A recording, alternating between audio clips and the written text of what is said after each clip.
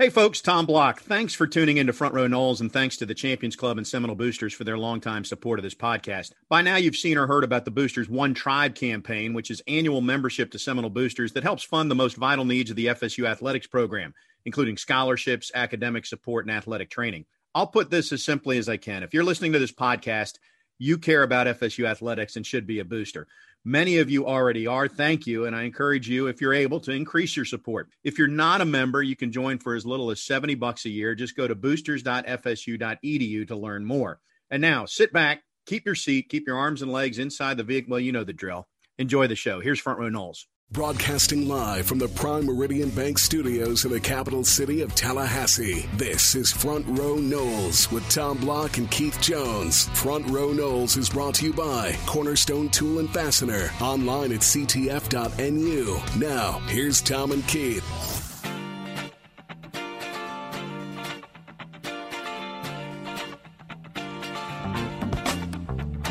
Good day, everybody. We welcome you to Front Row Knowles. Tom and KJ back with you once more. Keith, it is good to see you, sir. It is good to be seen. I'm sorry our listeners can't, but Zoom technology means you and I get to make, maybe we'll do some facial recognition, see if we can identify ourselves without our names.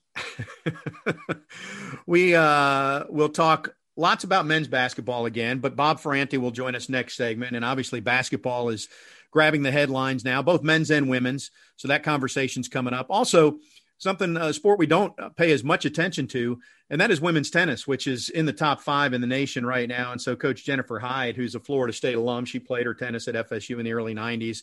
She'll join us as well. She's really got things clicking on all cylinders right now. So look forward to that conversation. Who was it last week or 2 weeks ago when we were sitting there? Which one of us was saying that Florida State doesn't have enough games left to percentage-wise win the ACC men's basketball regular season? Was that you or was that Bob? Who do I fuss at? Well, you can fuss at me, but that was predicated on unless Virginia lost, which they did. But the same thing could come back to bite FSU again if FSU stumbles between now and the end of the regular season. But they control their own destiny. They do. And so they're going to win tonight over Miami. And then the big challenge will be North Carolina this weekend. And ultimately, I think then they go to Notre Dame, and Notre Dame is down from what it's been, even though that has been a challenging place. Notre Dame and Boston College are the last two, I think. Yeah, and Boston College is at home. So the point is, BC is who they finished up against last year, just before the pandemic, before the game got canceled at the ACC tournament, when they cut down the nets and they unveiled the banner for ACC champions. So that could happen again against Boston College this year. I'm just saying. I mean, if you control your own destiny and you win the next 3, you go into that BC game, we may see another banner in the rafters with some black draping in front of it if and until FSU closes it out. What do you think? You know, I was so ignorant last year. I didn't even look up there. I think Deckerhoff told me that he looked up there somewhere about halfway through the second half and saw it. I never even saw it till they were doing it. That's how in the sand this ostrich was. What's the significance to you, though? It's already significant that Florida State they're going to be in the top 2 years in a row. But if you're actually ACC champs 2 years in a row, Tommy, the best way I can explain it is when I first started doing basketball so many years ago, we did 27 consecutive road losses. That's 3.5 years where FSU did not win a single ACC game on the road. 27 consecutive, if memory serves. I remember being around Leonard and you know, he would say things that you know, would express his frustration. Just wait. It's not always going to be like this. Just wait. And it took a while, but you're now at the point where you are a recognized force in the ACC. Leonard knew what he was talking about, and he delivered. You can argue that maybe it took too long. I don't make that argument, but some would. But that's a real sweet feeling, I would think, for those people that really love FSU basketball. Well, to the point about whether it took too long or not, Keith, this is an interesting conversation because it will come up on the football side if Mike Norvell doesn't have success in a couple of years. The truth may be that Florida State couldn't afford to turn over coaches and pay Leonard a buyout when he wasn't making the NCAA. And I don't know. Or maybe the truth was they were never really close to parting ways. But the reality is, because they didn't, and they let a coach actually stay in place, and I don't mean actually related to Florida State. Florida State's had a lot of long tenured coaches. I mean, in the grand scheme of college athletics, the trigger gets pulled pretty quickly, and coaches don't have enough time to establish their culture. And when you look at what's happened with Leonard Hamilton in Florida State, this isn't just that he's got FSU winning. He took a bottom of the ACC team and now has the culture to be the top of the ACC in the sport that the ACC is best at. And he got the leash and the length of time and tenure to do it. And it would just be I'd be curious how that might work in other sports if other schools allowed that time for their coaches. The other part of it that you do have to give credit to, quote unquote, the administration is, I'm not here to tell you that renovating the Tucker Center, or way back when they built what's known as the BTC, the Basketball Training Center, the standalone center there at the Tuck, but those types of investments allow you to recruit at a different level. You know, when Coach Fisher first got here, the IPF, the indoor practice facility, was the number one thing that had to happen. And not coincidentally, they built one and then they won a national championship. I'm not one of those that thinks those are always directly correlated, but they certainly play a part. And the investment that is made in facilities, the investment that's been made in allowing Leonard to attract and retain the coaches that he's had, the ability to recruit overseas as necessary, that's expensive. You know, all of that has come into it. But I think the number one individual is obviously Leonard. And I don't know that he'll coach, you know, till he's 79 years old like Coach Bowden did. But, you know, his record, his tenure, his legacy is continuing to be built upon here. And I hope Florida State faithful, A, will continue to support him, and B, are recognizing that, because he has truly, truly built something very, very special here. The Tucker Center certainly got much better and felt much more like a home court for Florida State when they made the renovations and redid the seats and all that a few years ago. But I think it gets lost, not on you and me who have been able to travel and see other facilities. But I've always described it this way, without nitpicking, is it 12th, is it 14th? Florida State still, in terms of home court, basketball training center, general fan interest and support, they're in the lower third of the ACC. And Leonard has historically been in the middle third, and in the last few years in the top third, despite that first point I made of having being in the last third when you talk about resources. That's just the reality. It's not a knock on anybody. That's where it is. And those of us that have been in that building, when it's full and it's exciting and the crowd is into it, the kids are into it, the students, you know, it's as intimidating a place as any in the ACC. What Florida State has struggled with is the non-conference schedule and maybe some of the lower tiered teams in the ACC in any particular year, where the fans say, you know, it's a 9:00 tip because they want them on TV and I don't want to be out till 12. But that has changed as well. And so regardless of the team that's coming in, you know, obviously with the restrictions of the pandemic in this year, you know, I think that has turned the corner as well, because that's a very exciting place when it's full and the people are up on their feet. Quick note before we go to break and get Bob Ferrante in. Brooke Wyckoff, longtime affiliation with Florida State, as FSU fans know, and she's the acting head coach on the women's side this year as Sue Semrau stepped away. Well, she's the national coach of the week because Florida State upset Louisville. So congratulations to Brooke.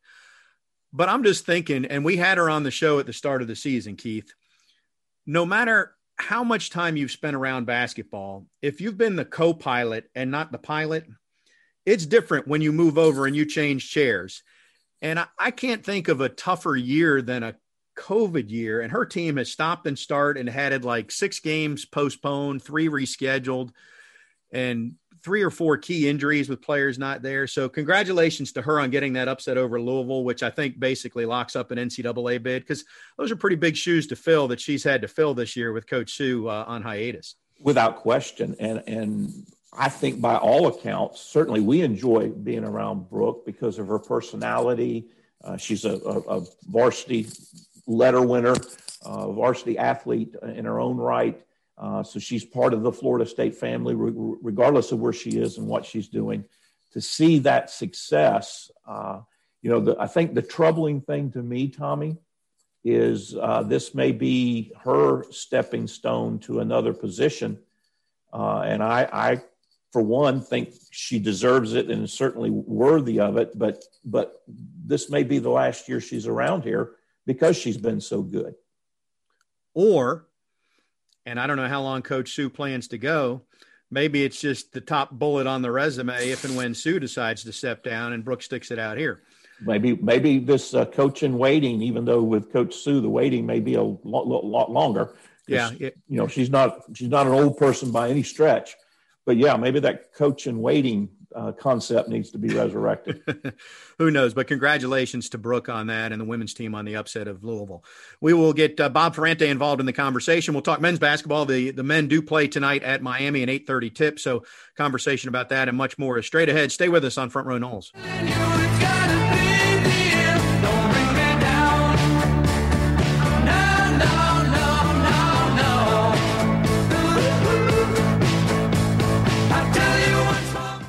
Front Row Noles on 97.9 ESPN Radio is presented by Hobson Chevrolet of Cairo, Georgia. Get your best deal the Hobson way. Now, back to Tom and Keith.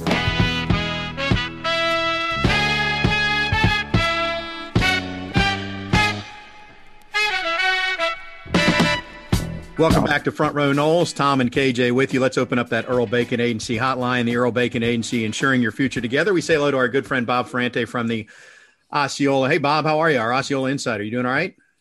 Doing well. How are you guys? Doing great. We're just living in the basketball world these days. We are enjoying the role that Leonard Hamilton's squad is on. First of all, are you even going to watch the game tonight? Do you have any concern? Is it a name your score or is it a throw the records out game? What do you got? Yeah, I thought it was interesting. Leonard Hamilton said earlier this week that, you don't make adjustments because you're first place in the ACC. You don't make adjustments because it's the second time around against Miami. He feels like teams have put out there everything that they do on film, and the scouting report is kind of unknown at this point. I think Miami's biggest issue is just so many injuries have added up throughout the year that they're really playing very shorthanded. Does that mean they're lacking talent? No, they've got some really good ball players. But I think when we see a team like Miami, the depth problems show up. They just don't have that kind of depth to play an intense, style of basketball against Florida State for 40 minutes. So that's, I think, what separates yet again. I would just remind all of us that there was a game against UCF earlier this year when supposedly UCF only had 2 players. So they're going to play 5-on-2. And that didn't go very well either. So that focus obviously needs to be ratcheted back up to the ACC level. Well, we're not Leonard and Stan and CY talking to the team, KJ. We're just kibitzing amongst ourselves here. Are we kibitzing? Is that what we're doing today? I'm not sure if that's a technical term or not, but I get your point. Miami is they've definitely not had their full parts and pieces for some time now. What was your takeaway from the Pitt game, Bob? You don't have to be fully transparent with it being an RSN game. I wasn't able to catch it because we're on Hulu, so I can enjoy the ACC network. Watch the condensed game, talk to some folks, poured over the box score. I think the big takeaway is yes, Raquan Gray is really, really good, and he's been productive for 8 straight games as far as scoring, but also rebounds, assists, and doing all those little things. The bench, yet again, 33 points there. That's again what separates you from other teams. I have to also remind that how many teams in the country can have their leading scorer have a 0. MJ Walker was limited in practice going up to that Pitt game and just some nagging injuries. It was an off night, but he has a 0 and Florida State still controls that game. It was tight late, but he pulled out a 7-point win on the road. in what was a rescheduled game too. Because we were talking about this last Wednesday. Was this game against Virginia Tech going to happen on Saturday or not? And then it ended up, later in the afternoon, Pitt is the rescheduled. So all kinds of crazy factors being thrown at Florida State, yet they handle business. The thing I liked is, number one, they didn't shoot the ball particularly well and still won. Obviously, when you're hitting, 60% in one of the prior games from three, you can beat a lot of people. The other thing, and we talked about this on this show, is you traded a home game for an away game, and Florida State had not performed well for whatever reason on the road, and we were just lamenting amongst ourselves. It would be nice if that makeup game was an away game just to get over that ghost. Yeah, I don't know what it is about the road this year, because fans aren't really an issue. There aren't fans at Carolina and Duke. I don't think any fans up at Pitt, or maybe it was a small number of families and friends. So is it just the comfort of sleeping in your own bed that night before and waking up and having your routine, going to a familiar gym where you know the sight angles and you know how the rims are and all that good stuff? I don't really know. Honestly, on the women's side, the women have been incredible at home, whereas on the road, they've struggled. Who knows how to explain this? But it's just we're seeing some good basketball really out of the men and women lately. That's good to see. I don't know about you guys, but I kind of like being on the road occasionally. I don't have to make that bed up. Every morning I get out of my bed because I'm the last one out. I got to make it up. Let's go back to the most important thing Bob said, Keith. And that is, due to this squabble with the RSNs, he has Hulu and didn't get the game. I have YouTube TV and didn't get the game. And what really annoyed me is the Virginia Tech game was originally scheduled for ESPN or ACC network. Wasn't until right as the game tipped, I realized I wasn't getting it. So for the record, Keith, do you still have Xfinity? I do not. I have DirecTV. So did you get the game? I did get the game. Okay, so next time there's an RSN game, we're all going to Keith's house. Now, conversely, do you get ACC network on? I do get ACC network. Oh, so I need a satellite dish is what you're telling me. I'm just saying. I got too many trees around my house to do it. The great irony, and probably for you too, Bob, is I switched to YouTube TV to get the ACC network, and now every time I try to watch Leonard's team play, they're not on the AC. Actually, they are on the ACC network tonight, I think, against Miami. So I think I'm good the rest of the way. We don't need to have an ACC network segment here, but it has not gone swimmingly. Can I just leave it at that?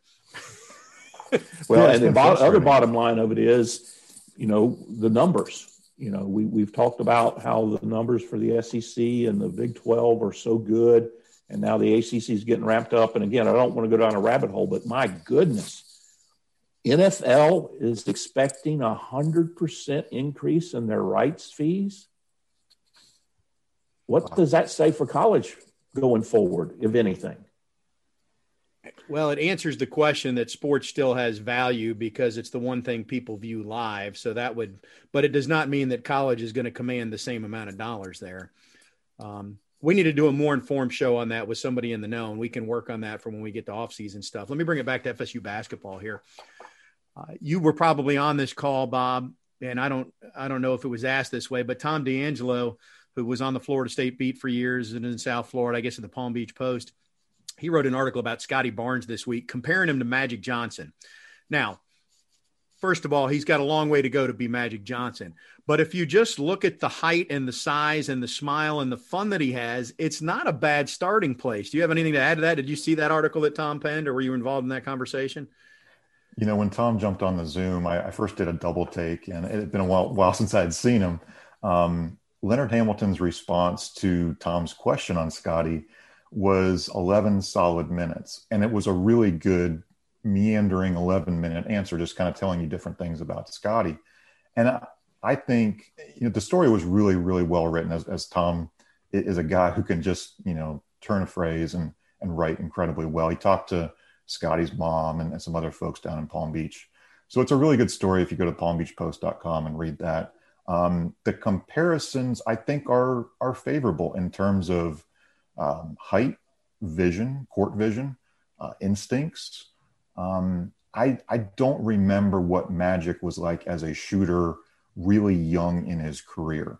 And Scotty, the kind of knock on him early on was he just was not a jump shooter, but he was a fearless, in terms of his willingness to drive to the basket. His his enthusiasm being infectious. I think there are certainly a lot of parallels there, stylistically, personality. Yeah, for sure.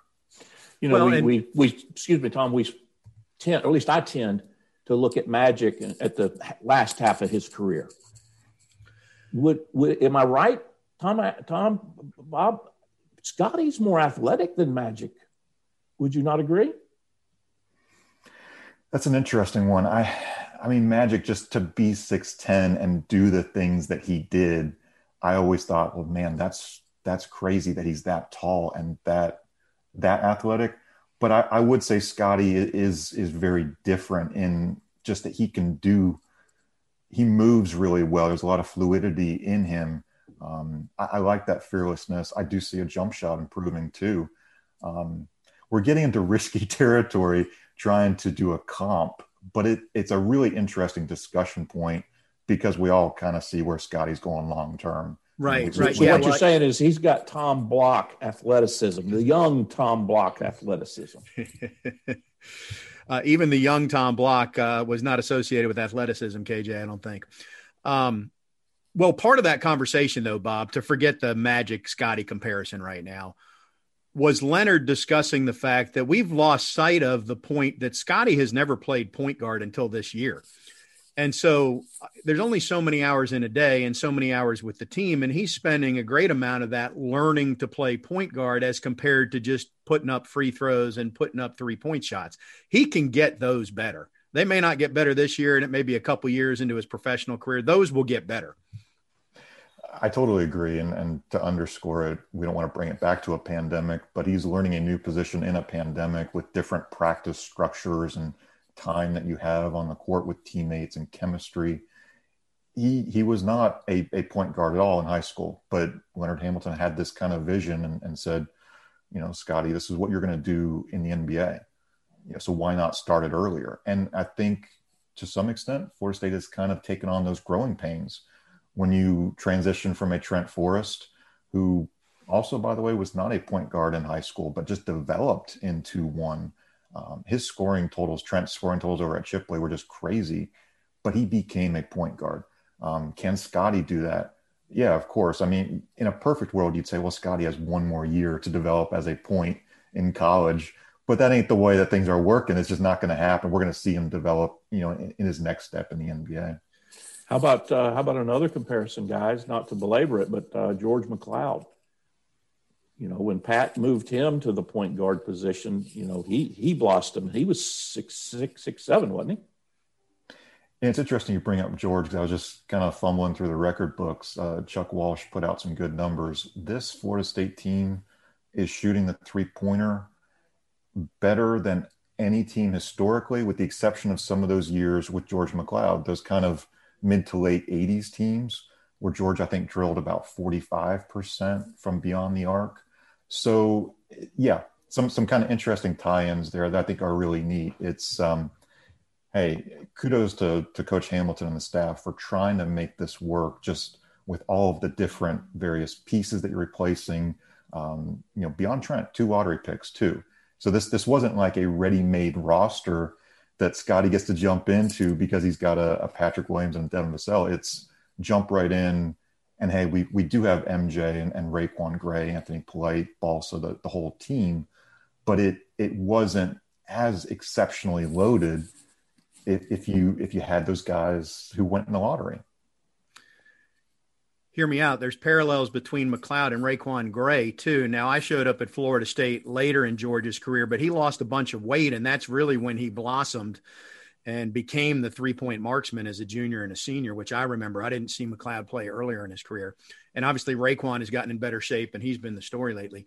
Let me turn the page to the women's side real quick. I called the Louisville game the other day, and this is now 4 times out of 6 years that FSU has beaten a top 5 Louisville team. I mean, just show up in the top 5 and Florida State will beat you.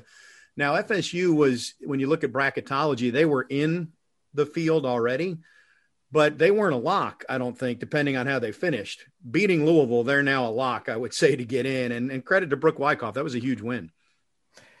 Yeah, ESPN's bracketology had them as a 10 seed, I think, which kind of has you not necessarily on a bubble, but you're kind of in a limbo that you don't want to be in.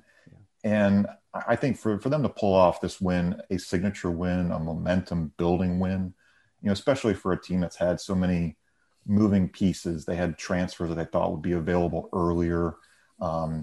They've had, I have lost count legitimately of how many games rescheduled, postponed, canceled for them. They were only playing game 15 on Sunday.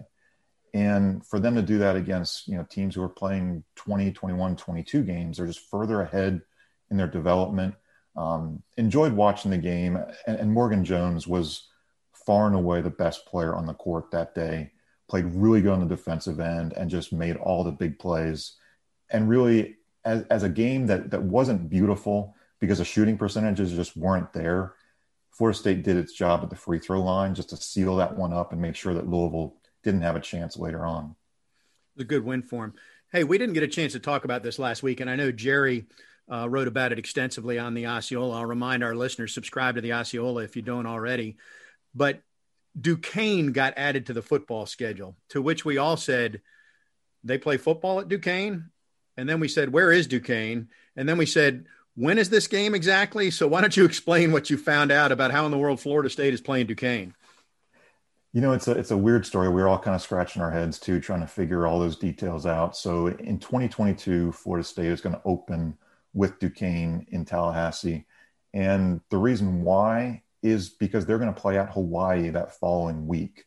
And there's an NCAA rule, kind of a wrinkle, where if you are playing at Hawaii, you have the opportunity to open up camp a week early.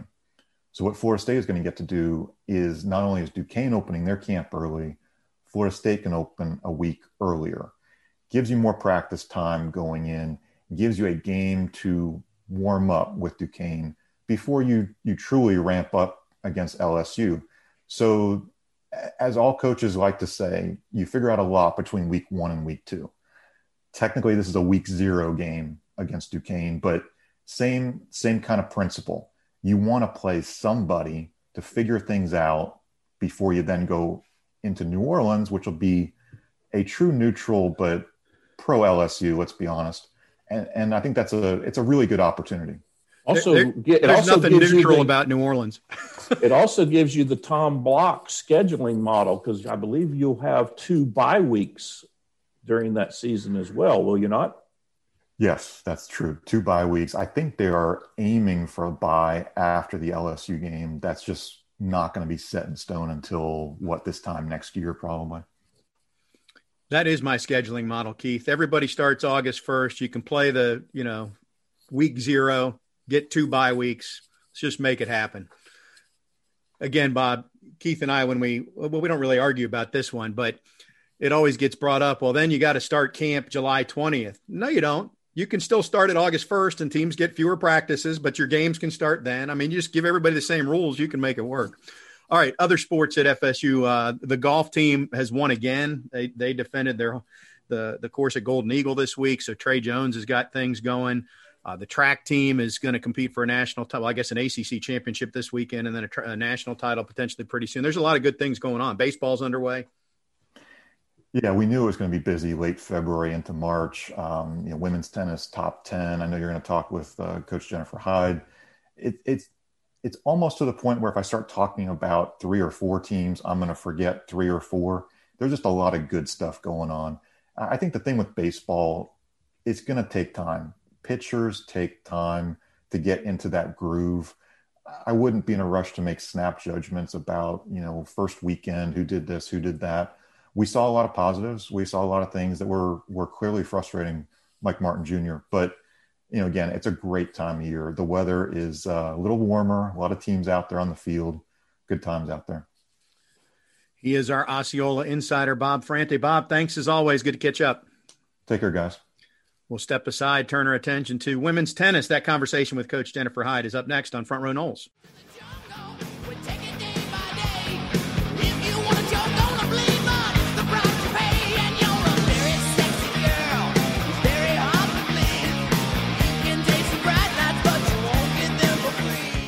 Front Row Noles is brought to you by the Osceola, dedicated to FSU sports and fan experiences. Sign up for a free trial at theosceola.com or call 833-FSU-NEWS.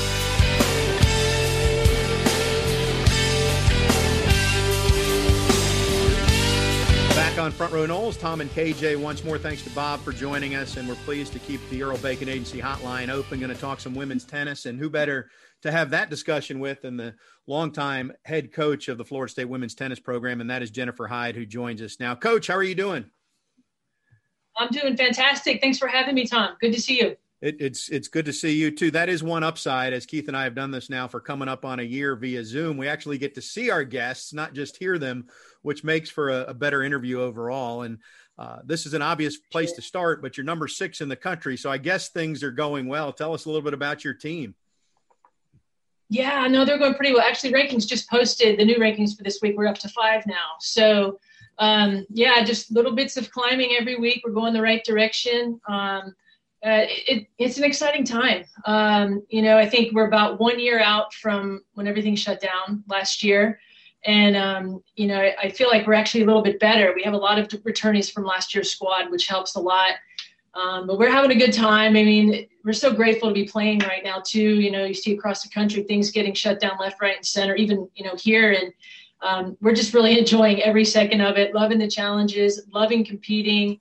The girls are doing a great job. I mean, funny, they go through this weekly stress of the COVID test, right? And it's like, oh, please let us survive another week. Please let us survive another week. And we just keep thriving and surviving. So that's kind of where we are right now and having a fantastic time.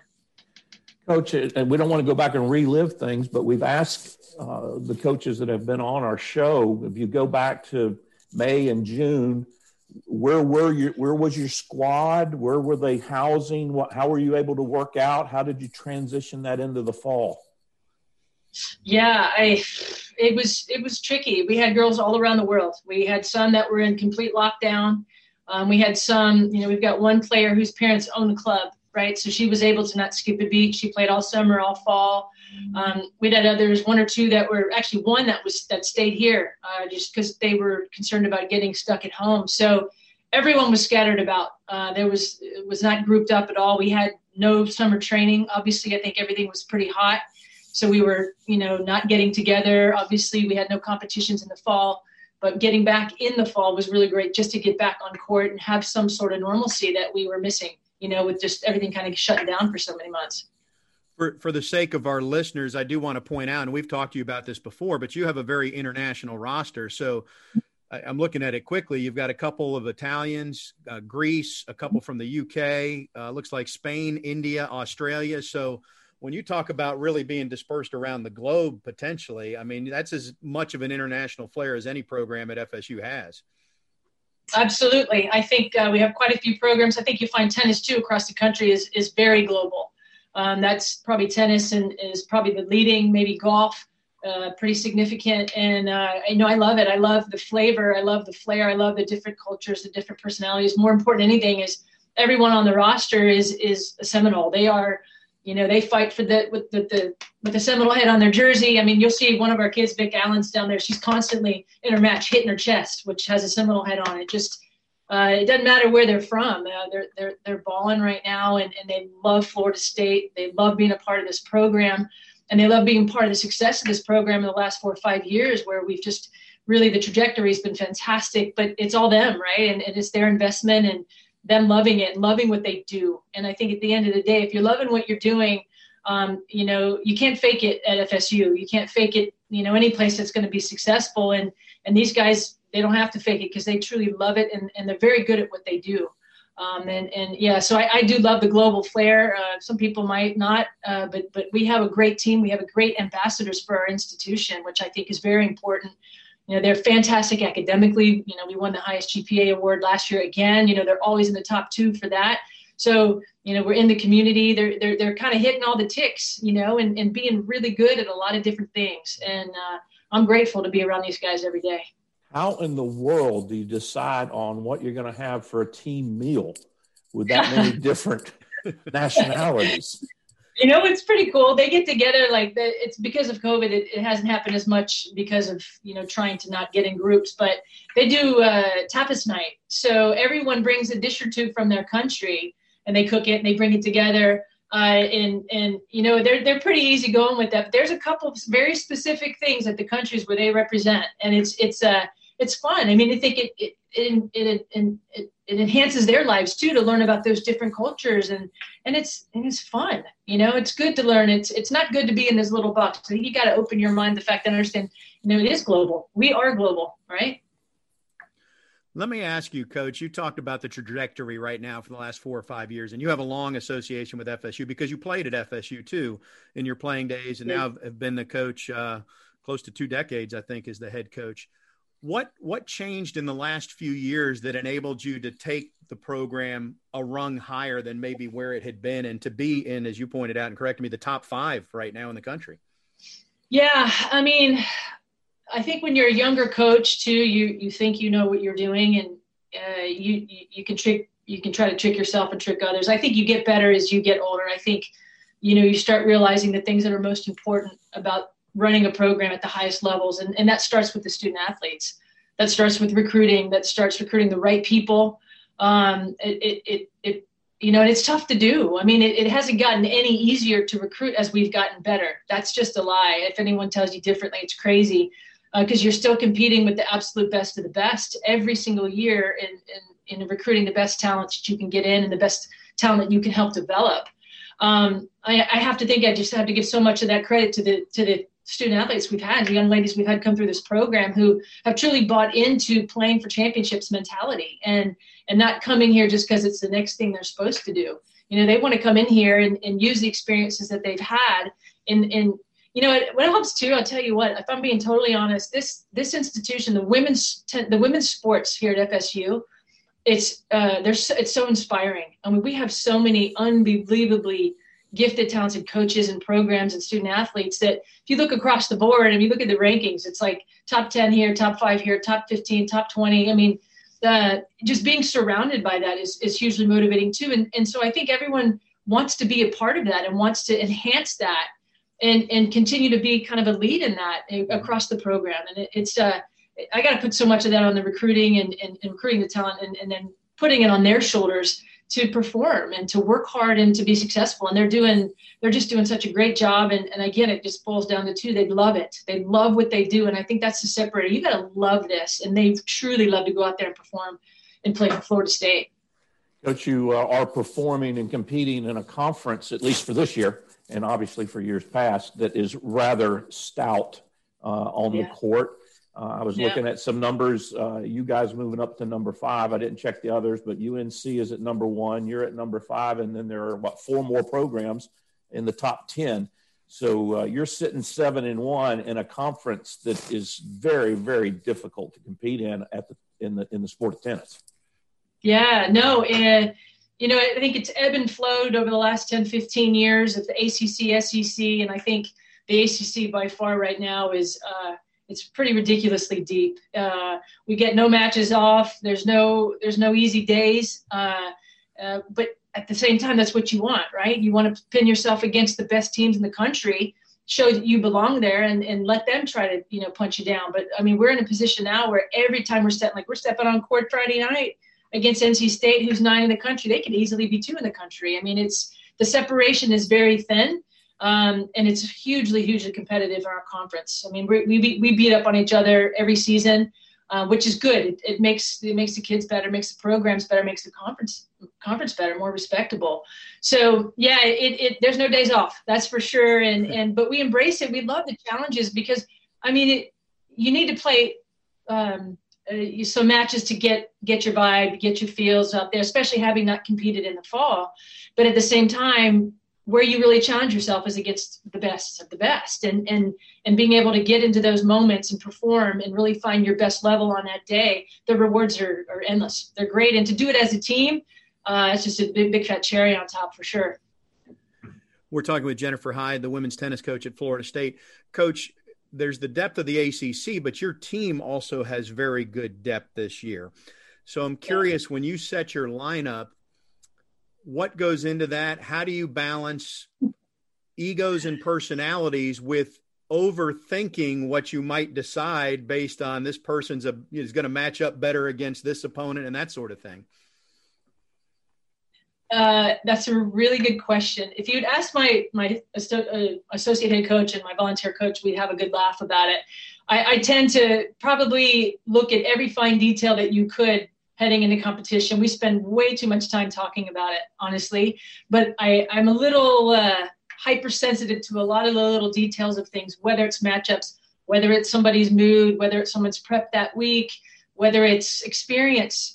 There's a lot of different things that go into it. And we do have a significant problem this year, which is a fantastic problem, is that we have options. We do have options where, we could put people in and pull people out and have equal success. And it is hard to manage the hearts of the kids too, and the minds, because if you have a winning formula, it's hard to stray from that, right? It's hard to say, okay, we're just going to take you out and put someone out if they're doing their job. If they're performing and they're winning and they're being successful, you have to be careful just yanking people out. Now there might be an occasion where someone's a little sick, their legs bother them a little bit. We are able to pull right from our bench and we don't skip a beat. And that's it's not normal. It's not a usual thing, but it's creating a lot of challenges, but it's a fantastic situation to be in. And I think the girls are really learning as gracefully as they can how to accept their role on the day, whatever that role looks like.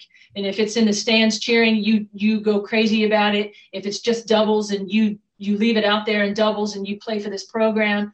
And it takes a lot of maturity. And you're asking a lot of an 18, 19-year-old to take that on. And it's tough. And I know it gets tough over time, but it's a good problem that we have, because we do have that depth that we can kind of push and pull some things in and out and still have some success.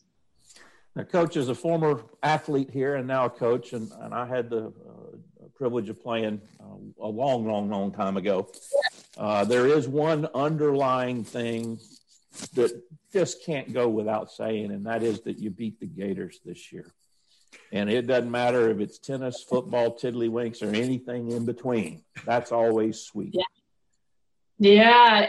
We're 4 in a row now against them the last 3 years. So, there's nothing like that rivalry, right? I mean, there's nothing like it. I mean, every you play Miami, it's a rivalry. We play Clemson, it's a rivalry. It's just a little bit different. It's a little bit sweeter because it really does feel very neutral, no matter who's ranked where. When you're playing each other, it's like everyone's the same, and let's just go to battle and punch each other in the face and see who can survive the longest, right? And it is. It's that's a good one to check off every year, and it's not easy. I mean, this program went 25 years without ever beating Florida, and we've been able to get them last 4 years back to back, and then heading into the Sweet 16 as well, playing them there, beating them there to advance, and. It's pretty cool. It feels good. We enjoy those moments. We don't let it carry on too long because, things can change on a dime. I think that we've all realized that in the last year. But, we certainly enjoyed that one. That's for sure. We've enjoyed every one of them. Coach, we had Lonnie Alameda on a couple of weeks ago and asked her about the challenges of trying to make sure that you have a full roster in a COVID world. And she talked about traveling 2 buses, and she's got a full team on each bus kind of thing. And so on the surface, I would look at tennis and say, well, you're playing singles, you can socially distance and you don't have those concerns. But then when you bring it back to, well, you do travel together and you train together and you eat together and you study together, then all those concerns show back up. So how has it impacted how you strategically and logistically face every day with your team? Yeah, no, it's a completely different mindset. I think, even in hotels now, you've got to book, the meeting rooms, and you've got to have, sometimes you can bring food in, sometimes you can't bring food in. The logistics of driving are a slight nightmare because you really want to have like 4 per car or 6 per van. And then we had a funny incident this weekend where one of our vans broke down. So I had to drive back with all 8 girls in one van, which is not ideal during COVID. We didn't have a choice. And we were just like, you know what? Mask up, do the best we can. Let's hope that we don't have anything. But they do a pretty good job of everywhere we go. We're putting our masks on. I'm carrying around bottles, squirting stuff all over their hands. But everything has changed. It's been very those details. Everything's taking longer. Yeah, I mean, whether it's checking in at a hotel, whether it's getting to facilities that have restrictions on how many people can be in a building at once. I mean, there's all these things that are happening that have changed it. but it just takes a little bit more planning. You know, we got to be on those details a little bit more and be flexible, because things are going to happen that are going to throw a wrench in things, and there's not a whole lot you can do about it. You just kind of have to try to plan ahead with some things and have a backup plan. You know, like travel this year, we're going to end up taking a bus in between BC and Syracuse, because we don't want to get in a plane again and go two trips to go, you know, from one site to another. We've taken a bus 5 times since I've been at FSU just to go to Orlando, right? So, you know, we're making those changes to keep them safe and to give us the best chances to, you know, stay COVID-free as long as we can and kick this off as long as we can, so we can keep our season going. You mentioned the matchup as we wrap up with North Carolina State. That's a top 10 showdown. What's available for fans? How can fans support your program and get out and see the girls play this year? Yeah, absolutely. We've got the restrictions outdoors, 121 fans. And we actually just sent some stuff out to some of our boosters in the community about just sending me an email. We're making a pass list, and it's going to get cut off at 121. The good thing is I believe the men have a match just before as well. So we'll be able to double that capacity, since there'll be 2 events going on both sides of the facility. So if anyone wants to email me directly, jhyde@fsu.edu, we'll get you on the pass list. It's going to be a difference maker having a good fan support system in the crowd, because this is, I said, number 5 versus number 9. These are the reasons why you come to Florida State, playing these big matches, and it really helps to have those seats in the behinds in the seats supporting our young ladies. Coach, congratulations on the success and the long tenure, and enjoy it. Thanks for joining us. I will. Thank you so much. Thanks for having me. You bet. That's Coach Jennifer Hyde, women's tennis coach at Florida State. We'll step aside and come back with more Front Row Noles right after this.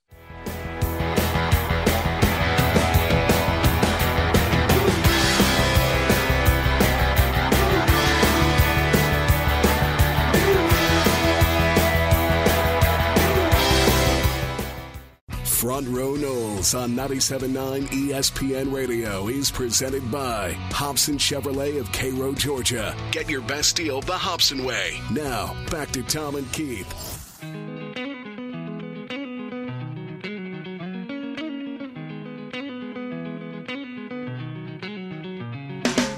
Tom and Keith back with you. Thanks to Coach Jennifer Hyde for joining us, a Florida State alumnus having great success in her 17th or 18th season now as head coach of the women's tennis team.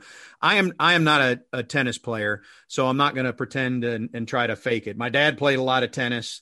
I've been a sports guy. I understand it. I've called several tennis matches of Florida State over the years, Keith. And as an aside, they're fascinating to watch because of the team concept to it. So you can get a really close match, and on 3 courts at a time, you'll be in the last game, and it really comes down to what happens on court 5, now court 4, now court 3, that sort of thing. So it's fun to watch. But related to her, the question I asked her about setting your starting lineup. So if you think about that dynamic when you're coaching that sport, or you're coaching golf or cross country is this way, where you have to declare these are the people whose scores are going to count. If you think about football or basketball or whatever, I mean, we give Leonard a lot of grief on whether Fiondu should have been starting or Patrick Williams are coming off the bench. But the reality is it matters not. They're still going to play 25 minutes and contribute. Well, it doesn't work that way in women's tennis. If she's looking at it and she says, you know what, I'm going to bench player A in favor of player B at the 5 spot. Well, if that doesn't work out, you know, you're not sleeping at night over it, because there's no way to integrate that score into the team score. That is a dynamic that is, you know, somewhat unusual. Men's golf, women's golf plays into that. The other thing, and I'm not a tennis player either, and so both of us are somewhat handicapped in being able to be insightful. But the other thing I've just noticed over the last 5 or 10 years, particularly on the women's side, we talk about the game of football having changed. You know, 40 years ago, it was 3 yards in a cloud of dust, and now it's wide open and nobody plays defense, and, you know, first 1 to 50 wins. It appears to me, I'd be interested in your comment, but the women's game, tennis game, has become very, very athletic. You know, I grew up watching, you know, volleying from the baseline, and a point would take, you know, 38 seconds to be won. You're getting a serve, a return, and a follow, and it's over. And they don't stay back on the baseline. They charge the net. I mean, it's a different game than many of us remember that are at least a little bit older. I think that's fair. And I also, you know, in the last few years, they've made tweaks to the game to make it more TV friendly. because candidly, and if you watch Wimbledon or if you follow tennis at all, you can go forever into your tie breaks and deep into the game. So they've put some rules in play and they've eliminated, ad tennis basically. So, I mean, you're just winning on a point to speed things up, and that's to try and grow the game and make it more television friendly. But it is, this year maybe is not the best year for me to say, go out and take in tennis if you haven't done so, because I realize there's limited capacity, but it's a different dynamic if you've never seen college tennis played. All right, Keith, any concerns about Miami and FSU tonight? Only what I raised earlier. There's the natural athletic mental thing that if you're going up against your opponent, and either your opponent or the person you're playing against is injured or hobbled, or the team as a whole is going to have a lot of people sitting on the bench and they're not going to be able to make it on the court, there's just this natural tendency to let down. And I hope that doesn't happen to Florida State, because they do control their own destiny. They could accomplish something in terms of winning a second back-to-back regular season championship that is unprecedented. And I hope they don't fall into the normal trap of, saying, well, Miami's not at full strength, so we don't need to worry about them. I hope they don't do that. Yeah, I don't think they will. I think there's enough maturity on the team and veterans like a Raekwon Gray and MJ and guys that have been around. Even Polite's been around for a while. Shoot, Malik Osborne's in his third year here, counting his redshirt year. I feel like there's enough to get them past it. Hopefully that's the case, and it is cool to see that they control their own destiny. Then only thing I hate is I really like Chris Likes from Miami, and my understanding is he will not play tonight. He is something to watch, and I know he's an opponent, I know he's a rival, but he's a fun player to watch. I'll miss not seeing him tonight if he doesn't play. He's an annoying player to watch to me. Well, that too. Hey, I don't know what made me think of this, but you were there the night that Xavier Rattan-Mays scored like 1,000 points in 4 minutes or whatever, right? Correct. How many was it? Like 17, 19 in 3.5 minutes. And it was a bunch. Yeah. Here's another thing about that real quick. That building that Miami plays in, Leonard built it, but he never got to coach in it. Yeah. That was his big thing. He wanted an on-campus facility, that he could play basketball in. They finally got started on it, finally got it constructed, but then he went to the Wizards. And so that's the building that Leonard built that he'll be playing in tonight. Well, so the first time I ever got the Leonard scowl, and we'll finish on this, Keith, I remember when Leonard was introduced as head coach at FSU. He had been at Miami, and Miami had played their college games at the Miami Arena for a period of time with like 1,000 fans in the Heats facility. They had even played, and I don't remember if he was coaching them then, at the James L. Knight Center, which is a convention center in a hotel in downtown, like a ballroom. Mm-hmm. So I asked him a question akin to similarities and challenges of taking over at Florida State, which was at the bottom of the ACC, having come from Miami and dealt with challenges. And he gave me the stare like, you have no idea the challenges I had at Miami, and whatever they are at Florida State, they're not in the same bucket. That was the first time I saw the Leonard scowl, and it was at his introductory press conference when he was hired in 2002, I think it was. I was at that press conference. I don't remember that question, but I was at that press conference, and I got 20 years of that scowl. I'm well aware of what you were talking about. All right. On that note, I think we should call it a show. Keith, enjoyed it as always, folks. Thanks for tuning in. We're back every Wednesday. He's Keith. I'm Tom, and this is Front Row Noles.